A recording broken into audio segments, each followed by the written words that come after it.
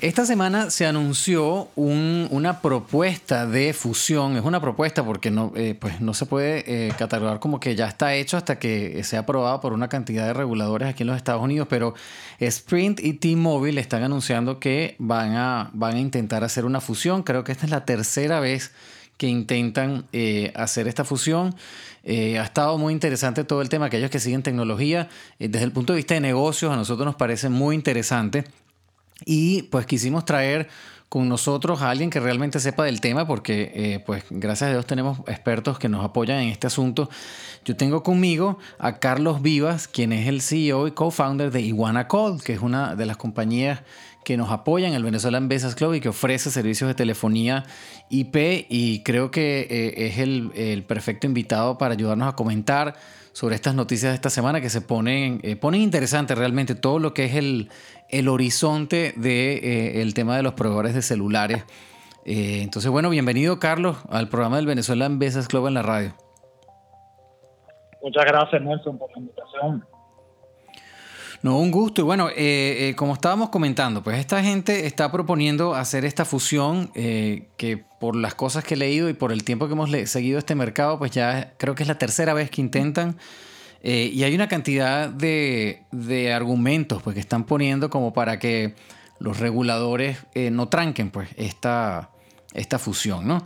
Y una de las cosas que surge así de primer plano es la tecnología de 5G, ¿no? Hoy en día los que usamos celulares, en algún momento tuvimos 4G, ahora tenemos LTE y ahora con estas noticias, pues ya veníamos oyendo el tema de 5G hace rato, pero se pone como sobre la mesa, pues, ¿no? Sobre como el punto más importante a tratar, porque esta gente está prometiendo que va a venir con una red con una capacidad masiva de 5G, lo que es una superautopista de data mucho más grande de la que tenemos hoy.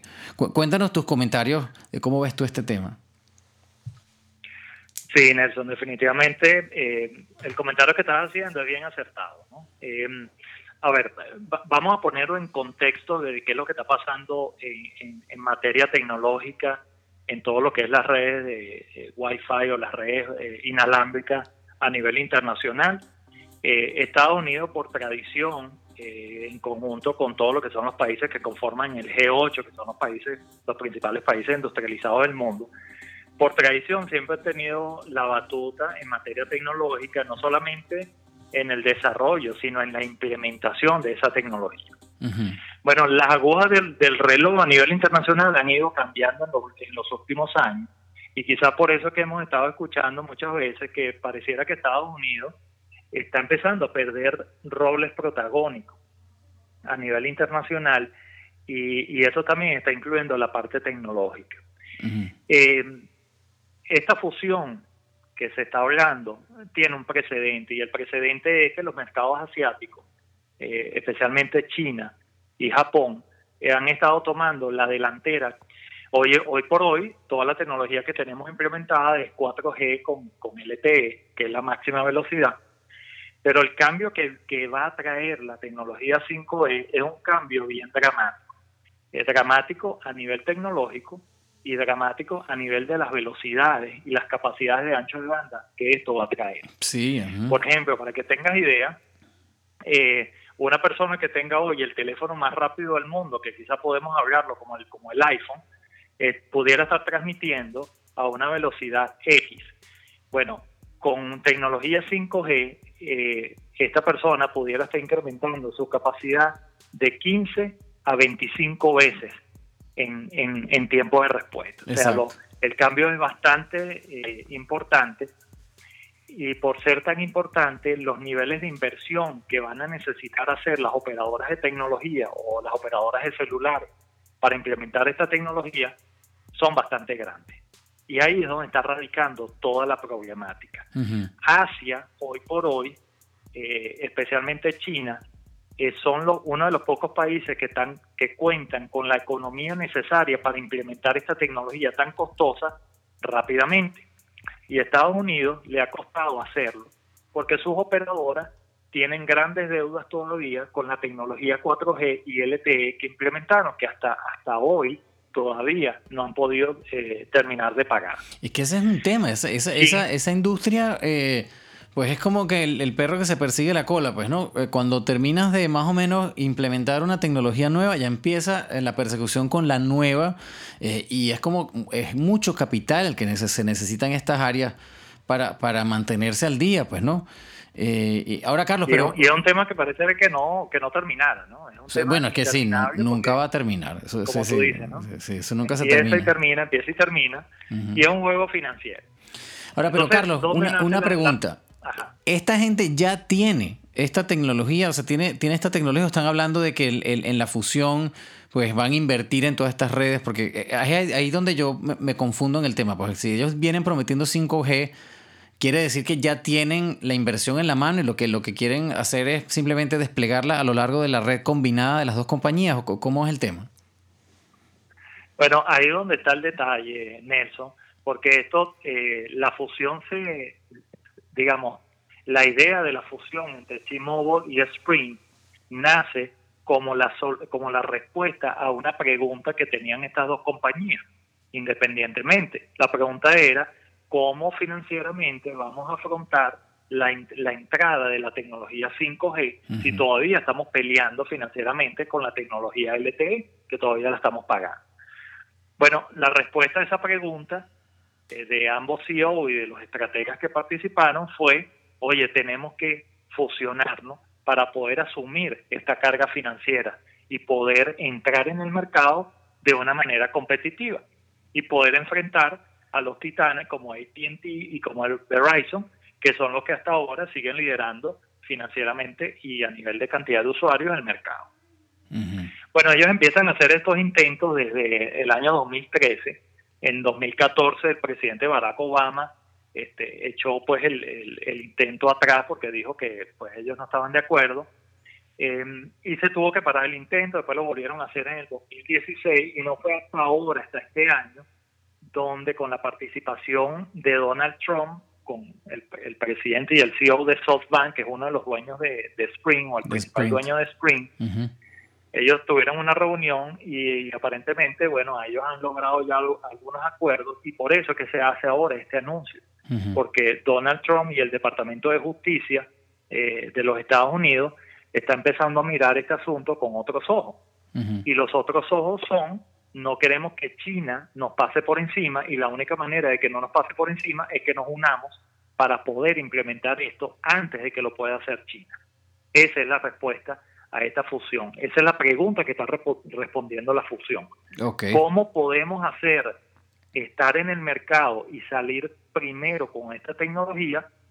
Y la respuesta es: tenemos que fusionarnos para poderlo soportar financieramente y poder ganarle la carrera tecnológica, en este sentido, a China, que ya está empezando a realizar las implementaciones.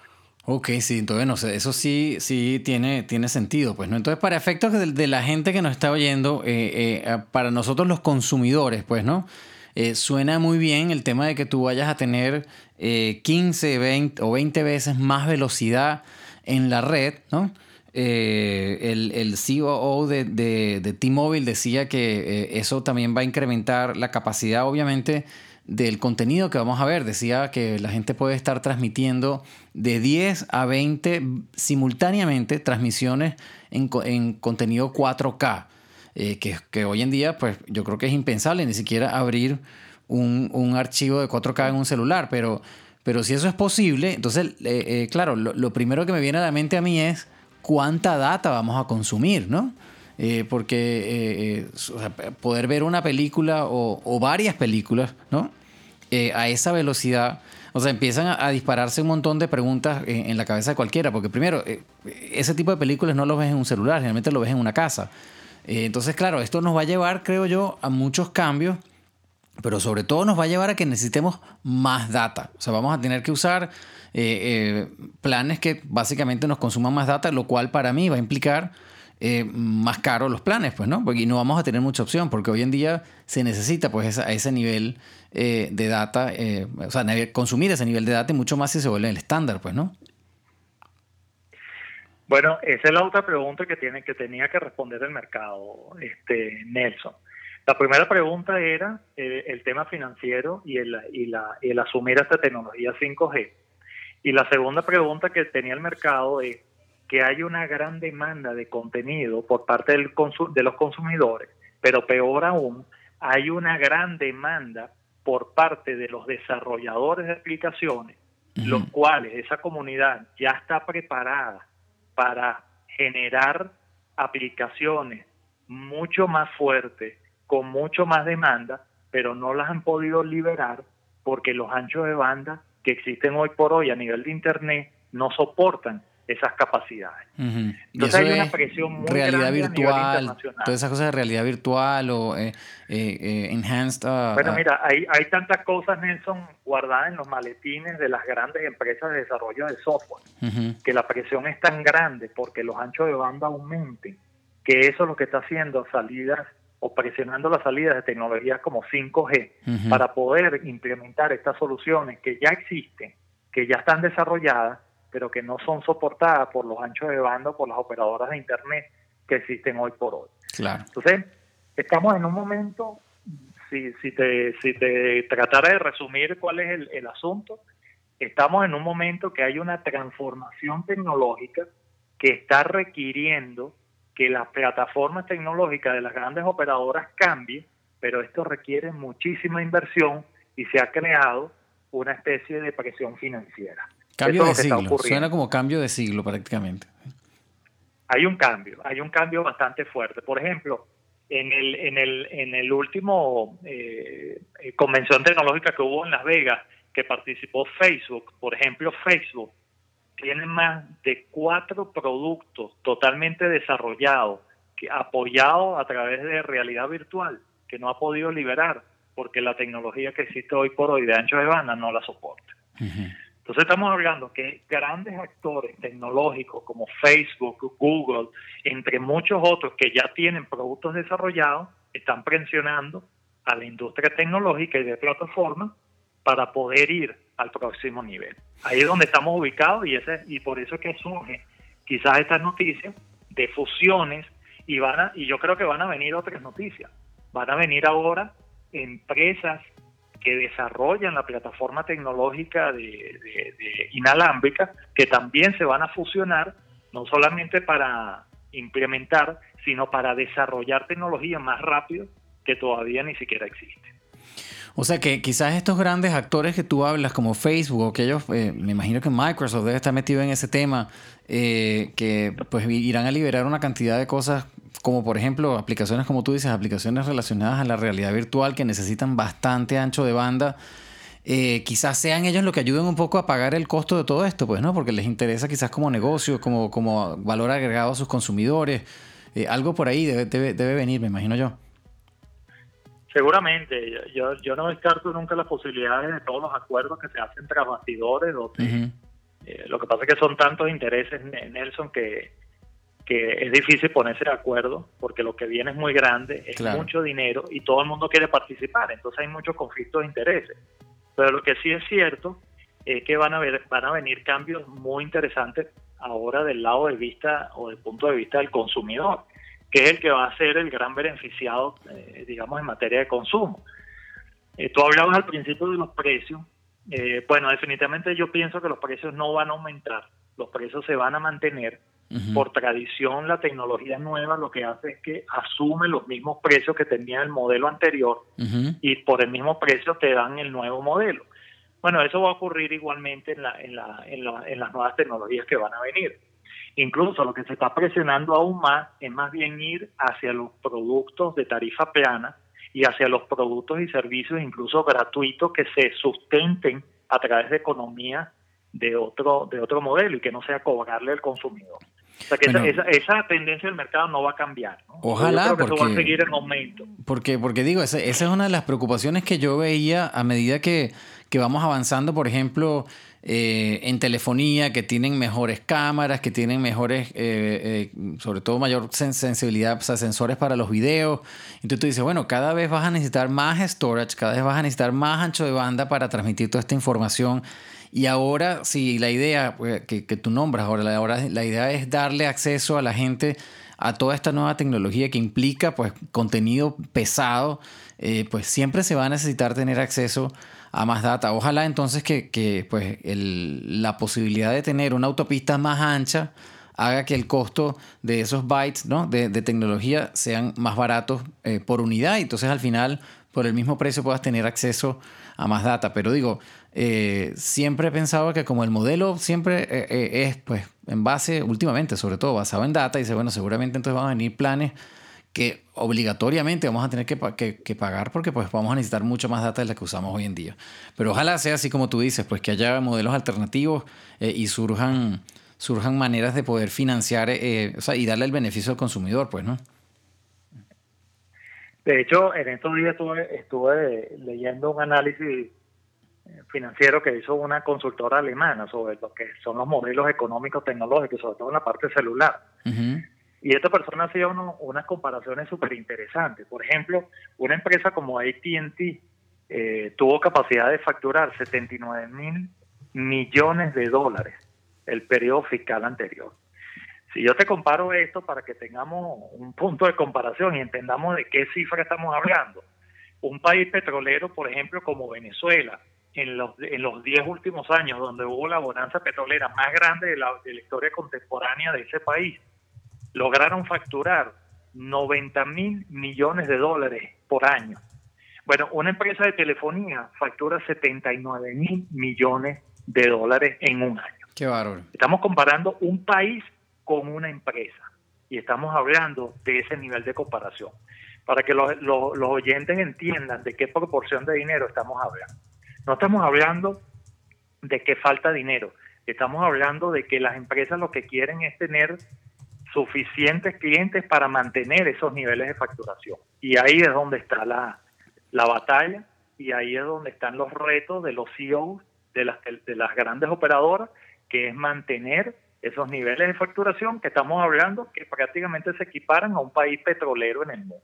Imagínate lo que estamos hablando, ¿no? Y entonces, y a todo eso se suma que ahora las compañías de cable, pues, ¿no?, como Comcast, está ofreciendo telefonía por lo que entiendo, es mitad celular, utilizando la infraestructura pues de otra gente, de otros proveedores, y parte también basado en la red inalámbrica que están ellos creando poco a poco. O sea, y creo que Charter, que es una compañía similar en el norte de los Estados Unidos, está yéndose por ese camino. O sea que y ellos son dueños de contenido, que esa es la parte interesante. Pues Comcast es dueño de NBC, es dueño de los estudios. Entonces, pues creo que quizás pues esa estrategia va sumada a poder entonces empujar todo este contenido a través de un ancho de banda mucho más grande, pues, ¿no? Entonces se pone interesante todo esto. Esa es la lucha diaria de todos los CEOs tecnológicos. O sea, agarrar su pedacito de torta, creando productos y servicios que estén conectados con esa necesidad insaciable del consumidor, que es el consumo de contenido. Ahí es donde está orientado todo. Sí, señor. Bueno, este es el programa del Venezuela. Déjame para identificar y pasar, porque yo creo que ya deberíamos hablar, Carlos, cómo les impacta esto a ustedes, a iWannacall, ¿no? Porque yo creo que en los servicios que ustedes ofrecen, yo creo que debe haber, ¿no? Y quisiera oír tus comentarios. Pero antes de eso, señores, usted está oyendo el programa del Venezuelan Business Club y yo tengo en línea a Carlos Vivas, quien es el cofundador y CEO de iWannacall, que es una compañía que ofrece telefonía por internet, telefonía IP para negocios, y es el tema que quiero tocar ahora, Carlos, porque me parece interesante. ¿Cuál es tu perspectiva, pues, cuando se aplica a tu negocio el que todas estas nuevas tecnologías empiecen a hacer el deployment, pues, ¿no? Que pues empiecen a estar disponibles para los consumidores y para los negocios? Bueno, la visión que tenemos del negocio, Nelson, es enorme en lo que son los servicios de telefonía sobre Internet. Fíjate que a lo largo de la conversación siempre hablamos de ancho de banda, hablamos de interconectividad y hablamos de contenido. Uh-huh. Y eso es lo fundamental y lo básico para que un servicio de telefonía sobre Internet funcione, que tengamos un mejor Internet, que tengamos mejores anchos de banda, que tengamos mayor conectividad y mayor contenido. Uh-huh. Es el cultivo o el mejor cultivo que las empresas de telefonía sobre Internet podemos tener. O sea que el futuro que viene es muy prometedor. Mientras mejor Internet podamos tener, definitivamente muchos mejores servicios vamos a poder ofrecer las compañías como Iguanacol en materia de telefonía sobre Internet o también conocida como tecnología VoIP. Uh-huh. Y sobre todo cuando estamos hablando de que donde se están haciendo las mayores inversiones es en el Internet móvil, que es el que se utiliza para los celulares. Uh-huh. Porque ahí es donde estamos radicando la mayor cantidad de productos. Por ejemplo, Iguanacol tiene un producto que se llama On Demand. Uh-huh. Es un producto que está diseñado para entrepreneurs, para todo lo que es la parte de emprendedores. Es un producto que se utiliza directamente con el celular de la persona. No necesitas adquirir ningún tipo de otro dispositivo, sino con tu mismo celular tú vas a tener ahora de capacidad de tener todo un servicio telefónico que comprende tu línea telefónica corporativa, puedes tener número de fax, puedes tener extensiones ilimitadas para todos tus trabajadores o para todos tus coworkers.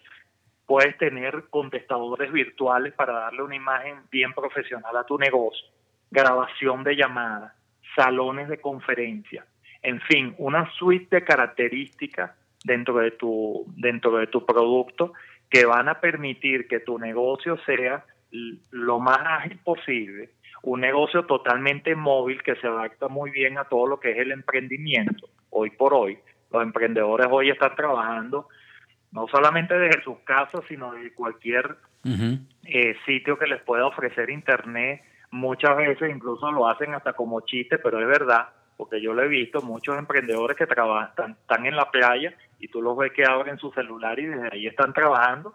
Y no solamente están trabajando, sino que están produciendo negocios para su compañía. Es que te digo... Entonces, el tener un Internet con esta velocidad es maravilloso y creo que va a potenciar mucho más los negocios de telefonía sobre Internet. O sea, a mí me ha pasado, Carlos, me pasó en estos días, y eso lo puse en mi perfil de LinkedIn, que uno, o sea, a mí me pasó que a través de un servicio de mensajería, uno de mis clientes me mandó un mensaje diciendo, mira, tengo esta gente que es muy cercana a mí y necesitan un producto como el de ustedes. Así como yo estaba esperando un avión, básicamente, en ese proceso me mandaron el contacto de la persona, yo le escribí y lo llamé por teléfono, hablé con la persona y recibí todo lo que necesitaban ellos, o sea, lo que estaban requiriendo pues, del producto. Eso me dio chance a mí para inmediatamente ponerme a trabajar y al día siguiente presentamos una propuesta. Entonces, hoy en día, pues, esa facilidad de poder levantar el celular y hacer todo este tipo de contactos es invalorable, pues, ¿no? Y sobre todo, si uno tiene un servicio dedicado a los negocios, que es lo que yo he comentado muchísimas veces aquí. Es impresionante como a pesar de que hoy en día gozamos de toda esta tecnología y tenemos muchísimas ofertas, a la hora de uno decir, bueno, ¿qué opciones tengo para un negocio pequeño que me dé todas estas facilidades? No son muchas, ¿no? Y nosotros en la empresa donde yo trabajo, que es enorme, pues, y tiene todos los recursos que tú te puedas imaginar, hemos ido saltando de producto en producto, sobre todo, por ejemplo, en las plataformas para conferencias, ¿no? Cada año hay una diferente. Yo me imagino que será por precio, que ellos eligen otra, pero siempre hay un tema de conectividad, pues, ¿no? Y ahí es donde yo veo el valor de servicios como lo que ustedes ofrecen, pues, ¿no? Que están dedicados a los negocios, que tienen los servicios pensados para este tipo de gente. Y ahí es donde me parece a mí que es increíble que puedan ustedes, pues, sacarle provecho a todo esto, ¿no? Fíjate, Nelson, que nosotros tenemos clientes mixtos, ¿no? Uh-huh. Perdón. Tenemos clientes, voy a tomar un poco tu idea, ¿no? Clientes mixtos en el sentido que son clientes que a lo mejor ya no están en la categoría de emprendedores, porque tienen su oficina, tienen empresas ya con años bien conformadas, pero son mixtas porque a pesar de que tienen oficina, también tienen ambientes donde tienen colaboradores que sí pueden trabajar desde sus casas. Exacto. O que pueden trabajar desde cualquier parte porque son móviles. Y son clientes que consiguen en Iguanacol y con el producto On Demand una solución a su planteamiento, porque consiguen todo lo que necesitan para poder tener a sus colaboradores conectados con sus sistemas telefónicos y sus sistemas de la compañía.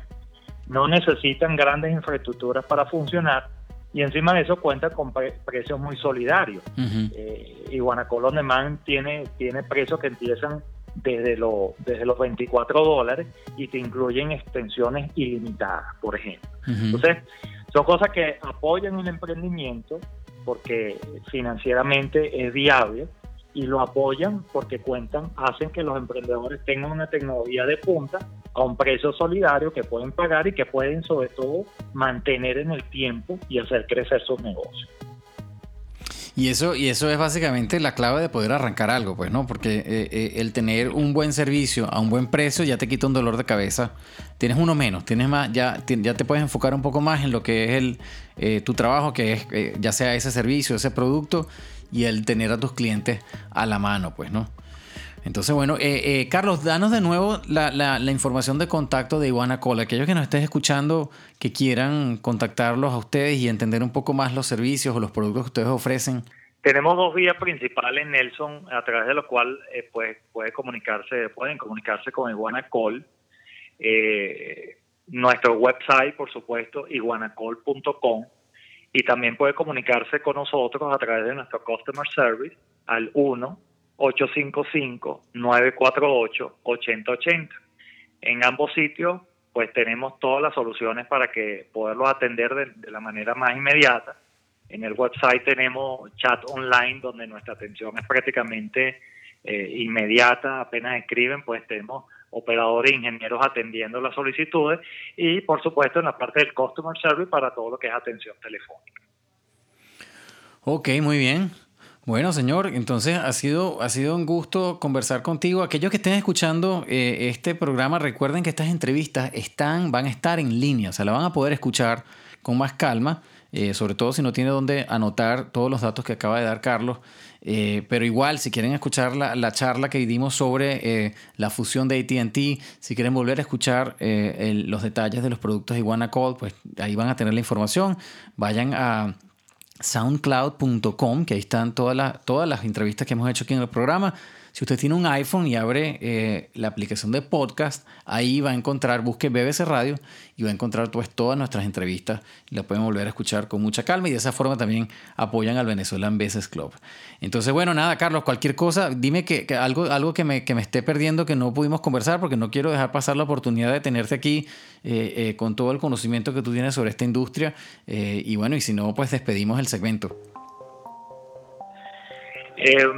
Bueno, interesante. Pueden seguirnos también en nuestras redes sociales. Estamos en Facebook como Iguana Call, igualmente en Instagram, estamos en LinkedIn y en Twitter. En todos nos van a conseguir como Iguana Call, y a través de nuestras redes sociales siempre estamos dando información interesante. Estamos hablando de promociones, estamos hablando de las ofertas del momento, y muchas veces damos noticias también como las que estamos tratando hoy, Nelson, la fusión de T-Mobile y Sprint. Uh-huh. Así que seguimos en contacto a través de nuestros canales sociales y a la orden por nuestro website iguanacall.com y nuestro Customer Service 1-855-948-8080. Muchas gracias, Nelson, por tu invitación. Perfecto, no, gracias a ti. Bueno, señores, vamos a continuar nosotros por acá en el programa del Venezuelan Business Club. Ya regresamos con más información.